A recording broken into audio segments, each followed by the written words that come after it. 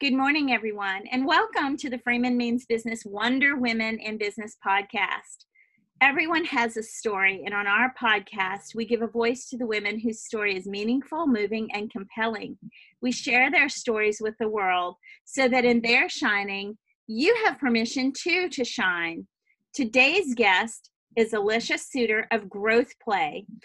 First of all, I can't tell you folks how much I respect this woman. I have been an admirer from afar for years. It's only in the past few months where we have actually personally connected, and I think she hung the moon. So, Alicia, welcome, and thank you for being on the show today. Oh, Susan, thank you so much for having me. I'm delighted to be here, and I feel like I am in such great company with you and those who you've had on your show before. So thank you. Super sweet of you to say. Yeah, I try to get women who are confident, and no one's perfectly confident. At the end of the day, we all have our little insecurities, but to share that with others instead of lashing out using that as our excuse is really powerful. And leading by example is what you do. You're a really awesome woman in business who is super confident, competent, and always lifting others. So that's my version of you. Why don't you tell us a little bit about yourself? Oh, sure. Well, professionally, I would probably identify first and foremost as a consultant and a coach, sometimes a speaker. I also think of myself as a business leader since I lead our pro services business team at Growth Play. And then personally, I think of myself as a mom of 2 teenagers, which is why there's probably many more gray hairs on my head than I would love. I also think of myself as a social justice advocate, and just hopefully a good friend to many. And I can agree that you are all that. There are a couple things I just learned there about you, and we'll dig more deeply into those things, particularly what you do with your company and at your company and how you lead your employees. So I'd love to learn more about that. For now, I just want to say thank you for being an advocate for social justice. I have been known to make quite a few posts and shout outs and for doing the right thing. So thank you for being on that team. Thank you. Yeah. We need to stand up and stick out. Totally. So I always say, women are often told to sit down, but they're also told to shut up, and that's not okay. And we're not going to. And I have found my voice for sure, and have begun to use it. And I know you have for a long time now. So quite an inspiration to me and a motivation to me to stand up for what's right. And sometimes it's not a blurred line. I mean, it's clear what's right and what's wrong more today than ever before, I think, in my history on this planet. But anyway, so tell me a bit about your role at Growth Play and how do you see yourself as a leader? And then we'll talk about how do you relate with your clients? Well, I have been with Growth Play or its legacy predecessor, Kina, for about 15 years, a little over 15 years. And in that work, I am very privileged to get to work and serve with lawyers and law firms and a really wonderful team. I think we all at Growth Play think of ourselves as sort of being in a mission to redefine the act of selling from this idea of sort of a 5-letter word or something that is taboo to something that is noble. And so we are out to change the way people think about selling as an act of service or to an act of service. I love that. And I think that not just lawyers, but most people in professional services don't get that. And they need this messaging to understand that, being a partner, a trusted advisor, or someone who can bring value to you in exchange for whatever you give to them, perhaps money or whatever, in that relationship with a client, you can actually sell and not be seen. You don't walk away feeling icky. Like both parties walk away feeling good about the exchange. That's right. Yeah, I love that. We so need more of that, especially in professional services, where I think that is a struggle for professionals to understand that selling is not a dirty word. That's right. Well, Yeah, in most professional services, folks know and went into their line of career and work based on a desire to serve. And so it's just kind of extending where we think about where that service begins. And it can begin before anyone ever becomes an official client. right. And I think where it's really fun is where people start to really move the line back and think about how they serve, you know, lots of people in different walks of life, just all of the folks who are kind of hanging around, and it begins to have this snowball impact and effect in how it transforms someone's practice and how they're thought of as a trusted advisor. So Yeah, it is you make privileged work. a great point that people live in service to others outside the workplace all the time, and they're proud of it and happy to do it, and they enjoy it. So to translate that into the work world, why can't we consider living in service to our clients or prospects, like you said, before they're even a client, and knowing that people will hire you because they enjoy doing business with you, they trust you, they like you. I think your model's amazing. That's really great. Tell us more about your role as a leader in the workplace. Hmm.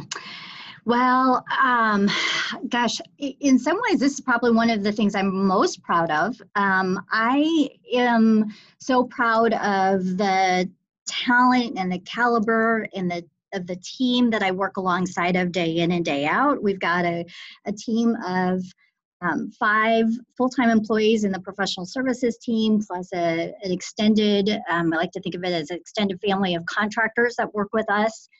And then in Growth Play itself, we've got a team of like 30 to 40 employees throughout the country. And as one of 4 women, I might add, on our executive leadership team at Growth Play, I'm just proud of the fact that we have really created a space where we're dedicated to creating places for people to build a career where they get to be the best version of who they are. And frankly, where we expect them to be the best version of who they are, so that they can show up every day and serve our clients well and serve each other well, but to do that with joy and passion and a sense of meaning and purpose behind their work. And so as a leader, I am both inspired and committed and wake up every day excited to do that part of my job. That is so awesome. That is so awesome. That seems to me like you have no fear. Let's put it that way. Yeah. No, I have plenty of that, but I also have courage in the face of fear. Courage in the face of fear. I love that. I love that. Courage in the face of fear. That's probably a much more honest way of putting it. We all have fears and insecurities, but you've got to do it anyway, right? That's right. That's right. So tell me, you talked about what you're proud of as a leader in your company and the fact that you are a collaborative, transformative leader. What is your proudest professional accomplishment? Well, again, similarly, I'm very proud of being part of a team. Our prior legacy company was called Akina. And about 5 years ago, we had built that business up and sold it to what is now today called Growth Play. And when I think about the fact that this work began initially as just a band of really committed consultants who were going to join forces to do good work and to do the kind of work we wanted to do and have some freedom and flexibility to do that work. And that we grew this business to a space and a place where somebody else saw the value in it, and it continues to grow to this day. I think that's part of what I find so professionally satisfying and most proud of. That we do the kind of work for clients who continue to want to work with us. That's a privilege and an honor, and then to be able to do that work with people who will come to work and work alongside us every day, who want to be doing this work. That's awesome. Again, things that probably make me the most proud. That's awesome. So I think from an outsider's perspective, that spills over into your work with clients. I think that you live by example, like, you know what I'm saying? So what does it look like to be a transformative leader? Okay, so we look at Alicia and we see how she leads her team. And, there's nothing better than a strong, confident, fierce woman. But then you have lifted others, and on your team you have an army of them. So I love to see that. It's true. You're breaking up all the biases and all the stereotypes and the misperceptions about women in leadership positions. We are not weak just because we seek input from others. We are not seeking validation or indecisive or unable to make a decision on the fly just because we ask our team, what do you feel about this? What do you think about this? How does this, make yeah. So I love that. That's great. So I think that does show to your clients what a good leader you are. And that's an interesting point, Susan. And I think it's been one of the funnest things for me as a leader has been creating space where women, and I love what you just said, a small army of women, because we do have many, many women in our company who are in leadership roles and who are ascending to leadership. And I think it's been really, again, so much professional fun to create a platform where women get to have a place to exercise their authentic voice. And so it doesn't look like women trying to emulate how they have seen men lead. There are many things about how we lead that look similar to how men lead, and there are many things that are different. But creating a space where women get to authentically have a place to exercise their voice has been, again, just such a thing that tickles me and delights me every single day. I love that. So now you've tapped into my heartbeat, my core, which is why we like each other. Oh, absolutely. And so I have to say, sometimes this comes up on my podcast. Okay, a lot of times. Okay, most times, maybe every time. Women who are insecure and that insecurity overtakes them rather than they're managing that dark side.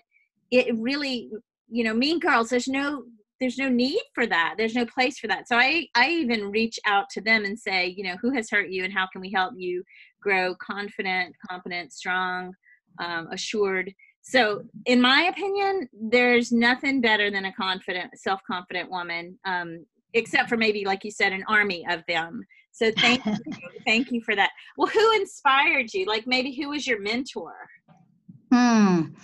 Well, I would certainly be remiss if I didn't acknowledge that I've been in business for 13 years with an amazingly great role model and mentor named Deborah Knupp, who I know has been a mentor and role model to many women and men. But she provides me inspiration and support and courage and conviction every day. So thank you, Deb Knupp. Love you very much. I'm an avid reader.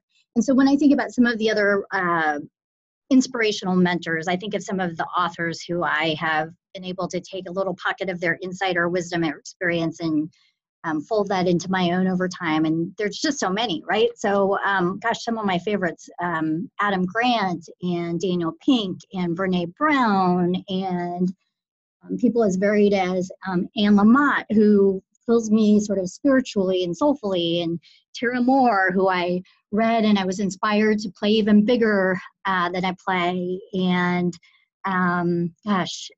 Dave Evans, who wrote a book about designing your life and thinking about kind of the impact and the influence you want to have, and you live into that in all facets of your life. So there are lots of, I think, business mentors that I've gleaned from either from afar or up close in real life.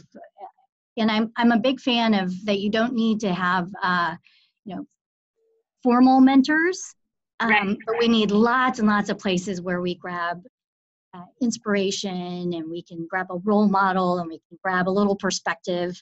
So I've got lots of people who've certainly mentored me and helped me become the person I am today all over the world. Well, I want to say thank you to every one of them, because you're a rock star, awesome human being, totally authentic, courageous. You've got grit, you've got grace. It's really I might even say I look to you as an inspiration.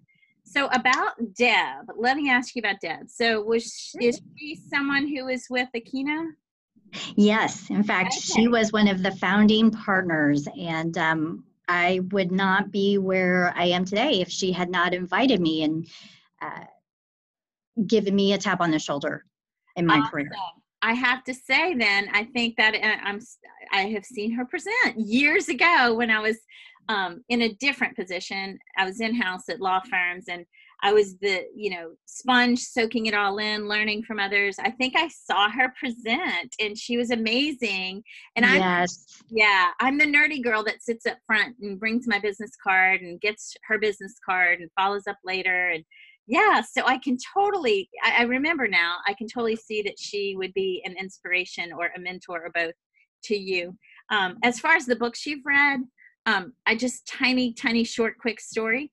I have a couple of tweets where Adam Grant has tweeted a tweet. Oh, goodness. That is amazing. I love him. So, you're clearly a giver. I'm clearly a giver. There are matchers out there that we can cope with, handle, deal with, whatever. But the takers, I have to really tune into my intuition and really run far and fast the other way. But he has been wonderful. Like, I read all his books. I follow all his tweets, Instagram, all over social media. So he's amazing. One last quick story. I called Brene Brown's office before she was, who she is today. She was still amazing. I mean, I'd seen her TED Talk on vulnerability, and that really struck me personally, because I've always been authentic. In fact, people, and I think you're this way too, people sometimes say you should, filter yourself or caution against sharing, personal stuff. And I say, I bring my whole self to life.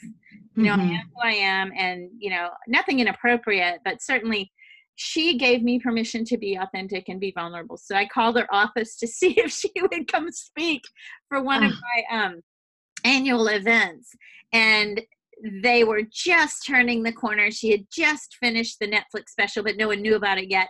And basically the woman on the phone, after, hearing me out and giving me great advice and just being so Brene Brown-ish, said to me, I'm sorry, but, she's booked for the next 12 years. I felt like she basically said, you're really cute, kid, but nah. But I'm sure she appreciated the reach out. Yeah. Totally. And I'm the kind of woman that's going to, as my business grows and as I get, I'll try again. You bet. So yeah. Isn't that funny though, how amazingly popular and in demand she has become? And I just attribute it to the world is really thirsty for that permission to be vulnerable and authentic, and to let people in. And I think that's her popularity, I think, is a testament to the world needs more permission for those kinds of things. Totally. And I think that,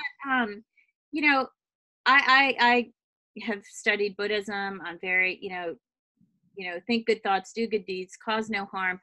And I think when you speak of yourself in a way of truth, you give permission to others to be honest and to be true to themselves and to, face their fears. And, you're not alone. Like this podcast, for example, I always open with, in your shining, we give permission to others to shine. And so the more we have these real conversations, I think the more others will be confident enough to either leave their place where they can't be themselves and find, a place where they can, or be comfortable becoming themselves and owning their story and bringing their whole self to work and home, Absolutely. Totally about that. The third author that you mentioned, was it the woman who wrote Educated? No, but that was a powerful book as well. It might have been, I mentioned Anne Lamott, who's hysterical writer on sort of spirituality and faith, who I absolutely adore. I've never met her, but she lives in San Diego. And then I mentioned Tara Moore, who wrote a book called Playing Big. That's it. That's the one. Yeah. And that's, again, a book focused on helping women really step into the fullness of who they are and what they bring to the table and to the world, and not holding back. You are that very inspiring book. I think you're that woman. So Oh. I know you're blushing because you're super, super humble. But I'm going to tell you, you lead by example. Once again, that's really all I can say. You motivate and inspire others to do as well or better than you have done. So I think that's incredible. You know, I stalk you on social media. Well, same. Yeah, you have the best LinkedIn shares. Everything is focused on something much more meaningful than just money, because the money will come. But I think your shares are focused on things that we reflect on and look inside and, you know, self-actualize through reading some of the books that you've read and mentioned today and some of the shares that you put on LinkedIn. Folks, if you don't follow Alicia on LinkedIn, you should. And Growth Play as well. They do very good work. I don't want to forget to mention the good work that your company does, but this podcast is about you, and you are a Wonder Woman in business. You know that I believe that women should lift each other. What else? I know that just by living by example and the team of women that you work with, but what else do you think people listening can do to support other women? Right. Yes. Great question. You know, I'm a big, so as a consultant, I name and frame everything. So forgive the use of alliteration here, but I think there are four really big ways that we can amplify women as well as anyone else that we are trying to create space and room for. And those are through the 4 C's, what I think of as the 4 C's. So how we caucus, how we use our cash, how we engage in conversation, and how we utilize our calendar. So caucusing meaning how we vote, right? So who are we supporting locally on our state level, on our national level that are advancing policies that create space for women to fully bring themselves into contribution to others. I think that's so critically important. Probably no time, at least in my lifetime, has that been more important than now, than the present. So pay attention to who is running and what they stand for. And please, please, please, please, no matter what your beliefs, vote. I think how we spend our money and who we're supporting speaks very loudly. Recently, I learned of a network called DOUGH, D-O-U-G-H, who is curating for a small membership fee. They will curate women-owned businesses and products by women entrepreneurs. So that saves you some time and money to go find, women that you can support with your cash. I think our conversation, or how we use our words, who we're talking to, how we're talking about them, is a critical tool that we have, all of us, every single day, in almost every single moment. And then obviously our calendar, right? So who are we spending time with? And what are we doing with that time that supports the causes and the people that are important to us? I think all 4 of those things are just amazing tools that we all have at our disposal, that we really need to think about is how we wield our impact, and hopefully how we wield our impact for the greater good. I love that. So I'm blown away. I've never been speechless before, but my jaw is dropped. That's the 4 C's. That's very powerful. I don't know if you know how politically involved I am, and have been since the day I was born. My family's been, in politics, both elected and appointed all my life on one side of the aisle. And I married a man who was elected and appointed all of his life on the other side of the aisle. Actually, that's not true. He was a D, then an R, and elected as an R, and lived as an R for many years. I love that. Well, talk about some really great pillow talk. If only we could keep it in the bedroom, but no, we were fun at parties. But I will say that the climate and the landscape has gotten so, there are landmines everywhere. You can't even, people attack people rather than policy. I recently had to post something on my Facebook page about not going there with attacking people, and someone through the night had posted all this stuff. And I don't hold back. I'm very respectful, but I'm very, clear and make my message clear that this is not to be tolerated. So it was a powerful message, but it let people know that, my husband is now an independent. I was an independent, but just recently switched back to the Democratic Party because I feel like it's, the nation's taking a turn that I don't like. I'm going to try to make it change course. So like you, I'm outspoken. These 4 C's are super powerful. I would love to introduce you to a couple of women who are driving that bus, like totally creating change. They're out here in California, but they have contacts all across the country. And they're in organizations like, Women Who Lead or She Should Run, or, very powerful people across the country. And I think that you'd be in good company, and they would welcome you as a voice in their cause. Would love that. Yeah. You know that those connections, and I think we kind of find the people whose values and perspectives are similar to ours. So I'd love that. Thanks, Susan. Right. Sure. And a lot of my friends are, it's not about party platform anymore. It's about critical thinking versus group thinking. A lot of my friends are Republicans who miss the days of fiscal conservatism being any part of the platform, which I think it's missing now. But we won't get into that on this podcast. But I just am excited about your 4 C's and want to share your message and you with my network for sure. And I think that's what we do. We connect women, we lift each other up. And by the way, you made a comment I wanted to remark on. Yes, empowered women do empower both women and men.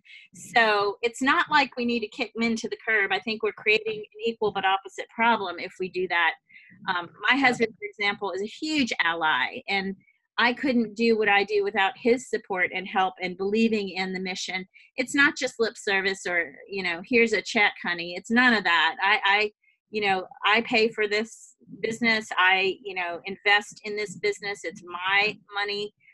But he still shows up in every way. Like he understands the issues. I mean, the man has 3 daughters from a prior marriage. He's got 5 sisters. He knows what we're going through, and he wants the world to be a more equitable place for women and men. So moving on, all this sounds great. I know all the good stuff. I think I know all the good stuff about you. There's probably tons more to learn. But tell me, what is the bad stuff? What was maybe a challenge or a setback or something you overcame? Because that too, we learn from that as well.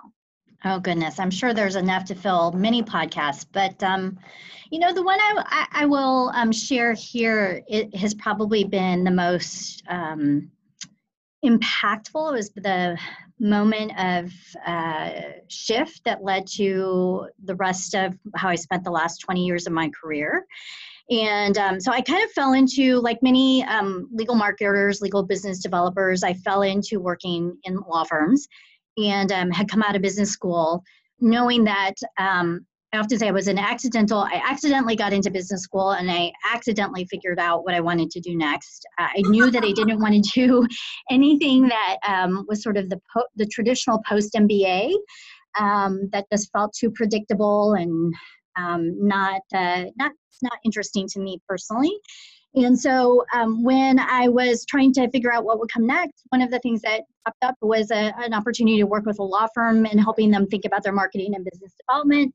And at the time, that was a relatively novel and sort of entrepreneurial function in an organization or a profession that hadn't really been thinking about marketing. So that was what attracted me. And I came out of business school really thinking, I was so excited to put, to use what I had spent the last several years studying and learning, and quickly got into a law firm environment and realized that the sophistication of what I was doing was nothing like what I had thought I would do, leaving business school. And lawyers thought people with MBAs were, not very smart. And if you didn't have JD behind your name, you didn't really count. And so I spent the first several years really thinking, boy, I don't like law firms, and I really don't think I like lawyers very much. And I certainly didn't like the cultures of the firms that I was observing, because I felt it was sort of built around things that, that went against what I believed to create high performance for all people. And thought about leaving the profession. But there was a moment where, and again, this was in large part due to my business partner and inspiration and mentor who we've mentioned before, Deborah Knapp, who, in talking a lot about what was going to come next, began to help me think about how I could re-envision the time I had spent working with lawyers and law firms already, and what I really felt committed and called to doing. And I began to see the problems of law firm culture as an opportunity to do something different. And really thought about how, if we use the act of business development or sales as an opportunity to work with people to transform how they see themselves, and then therefore how the world sees lawyers, wouldn't that be amazing, the kind of impact or change you could have for the world at large through the profession of law, when people begin to experience themselves differently and begin to create conditions in which people think, wow, lawyers are generous and service-minded and bring amazing ideas and strengths and skill sets, and these are the kinds of people I want more of in my life. And so that was the beginning of really thinking about a challenge and a setback, thinking I had made a mistake walking into a law firm, and building a space where I am committed to spending my career and creating a space for others to build their careers. So that is very pivotal. I'm sitting here like biting my knuckles because I know the lawyers you're talking about. In other words, every lawyer across the nation. No, I'm just teasing. I have had the same experience and have been, like deflated, especially since my personality is very enthusiastic and we can do this and idealistic and let's conquer the world. And they're very, let's find out everything that's wrong with Susan's idea before we even begin to imagine what success looks like. And so I felt what you're saying. I have been in that position. Now you're making me think maybe there are some lawyers out there, my husband being one, who is, he is very creative and good with people and asks a lot of questions. He leads not in a dictatorial fashion, but in a transformative fashion. So what I now want to do is meet the lawyers that you have worked with so that I can change my view of lawyers. That's great. Well, and Susan, I think the other thing is that almost all of the lawyers I've had the benefit and privilege of working with, they're really good people. It's the conditions, right? It's the culture. It's the way the profession has evolved over time that create these constraints or circumstances that don't allow people to be the best versions of who they are. And so, again, if we really want to transform the practice of law, I believe there are lots of ways to do it, but one of the ways I'm committed to doing it is one lawyer at a time. Awesome. And I always use that phrase, one mind at a time. Yeah. and that changing corporate culture is a myth. No one can do that. No one can change corporate culture, but you can change individual behavior. So one mind at a time, or one lawyer at a time. That's how it's done. So that's amazing that you said that. I probably at some point in the conversation would have brought that up. So it means much more that you brought it up first. I believe changing thoughts, attitudes, and beliefs, you can do. It's difficult, but you can do. And then individuals change their own behaviors. And that's how you see a new corporate culture emerge, is one lawyer at a time. I think the billable hour is a huge problem, but that's another podcast for another day. But I know a lot of wonderful people who it's like Jekyll and Hyde, because they are, even my husband, for example, when he'd go on vacation, he would resent the time away and not enjoy it because all he was thinking about was how much catching up he'll have to do when he's back in his law office. So yeah, I think the industry needs to think about what the business of law looks like in contrast to what a practice of law looks like. And you're the person to help those lawyers one at a time cross over, make that transition. You know, you create the bridge from a practice of law to a business of law. And bravo to you for being courageous enough to stick with it. After 18 years, I was like, I'm done. I can't. Yeah. Yeah, I know we've all had those moments of frustration, and right, who doesn't in some ways? Right. So and the opportunity, I think, to really revisualize the impact. Again, I think those are big words for me. I say it a lot, but the impact and influence that you want to have on the world, and to think about how you do that. You know, how can you review or re-envision the circumstances you're in to do more of what you really want? That to me is where I have agency and power. Yes. I love the word agency. So I have to say, in gender-based communications, we usually assign the word agency or agential behavior or communications to men, and not assign it to them, but they exhibit it more often in studies than women do. And so I love that you have, you live by example, you know, being an agent of change, and the tool or the vehicle, I should say, or the mechanism through which lawyers can become their highest and best selves. I had one lawyer tell me one time that she's so overwhelmed and overworked that she never ever wanted to bring in more business. She can barely have dinner with her children or take a long warm bath, a hot bath. And I was like, well, first of all, go bathe. And second of all, let's work on, I think that's a problem, you know, that's beyond her. You know, if she's getting assigned that much work, and she said, so some of these things that you work on are bigger than the lawyer themselves. And so to help them recognize you can't control this, let's work on what you can, is amazing. That's really great. You're sort of a little lifesaver to those people we call lawyers. So yeah, awesome stuff. Well, tell us something that no one can read about on the internet or on your website or in your bio. Tell us something surprising about you. Well, I've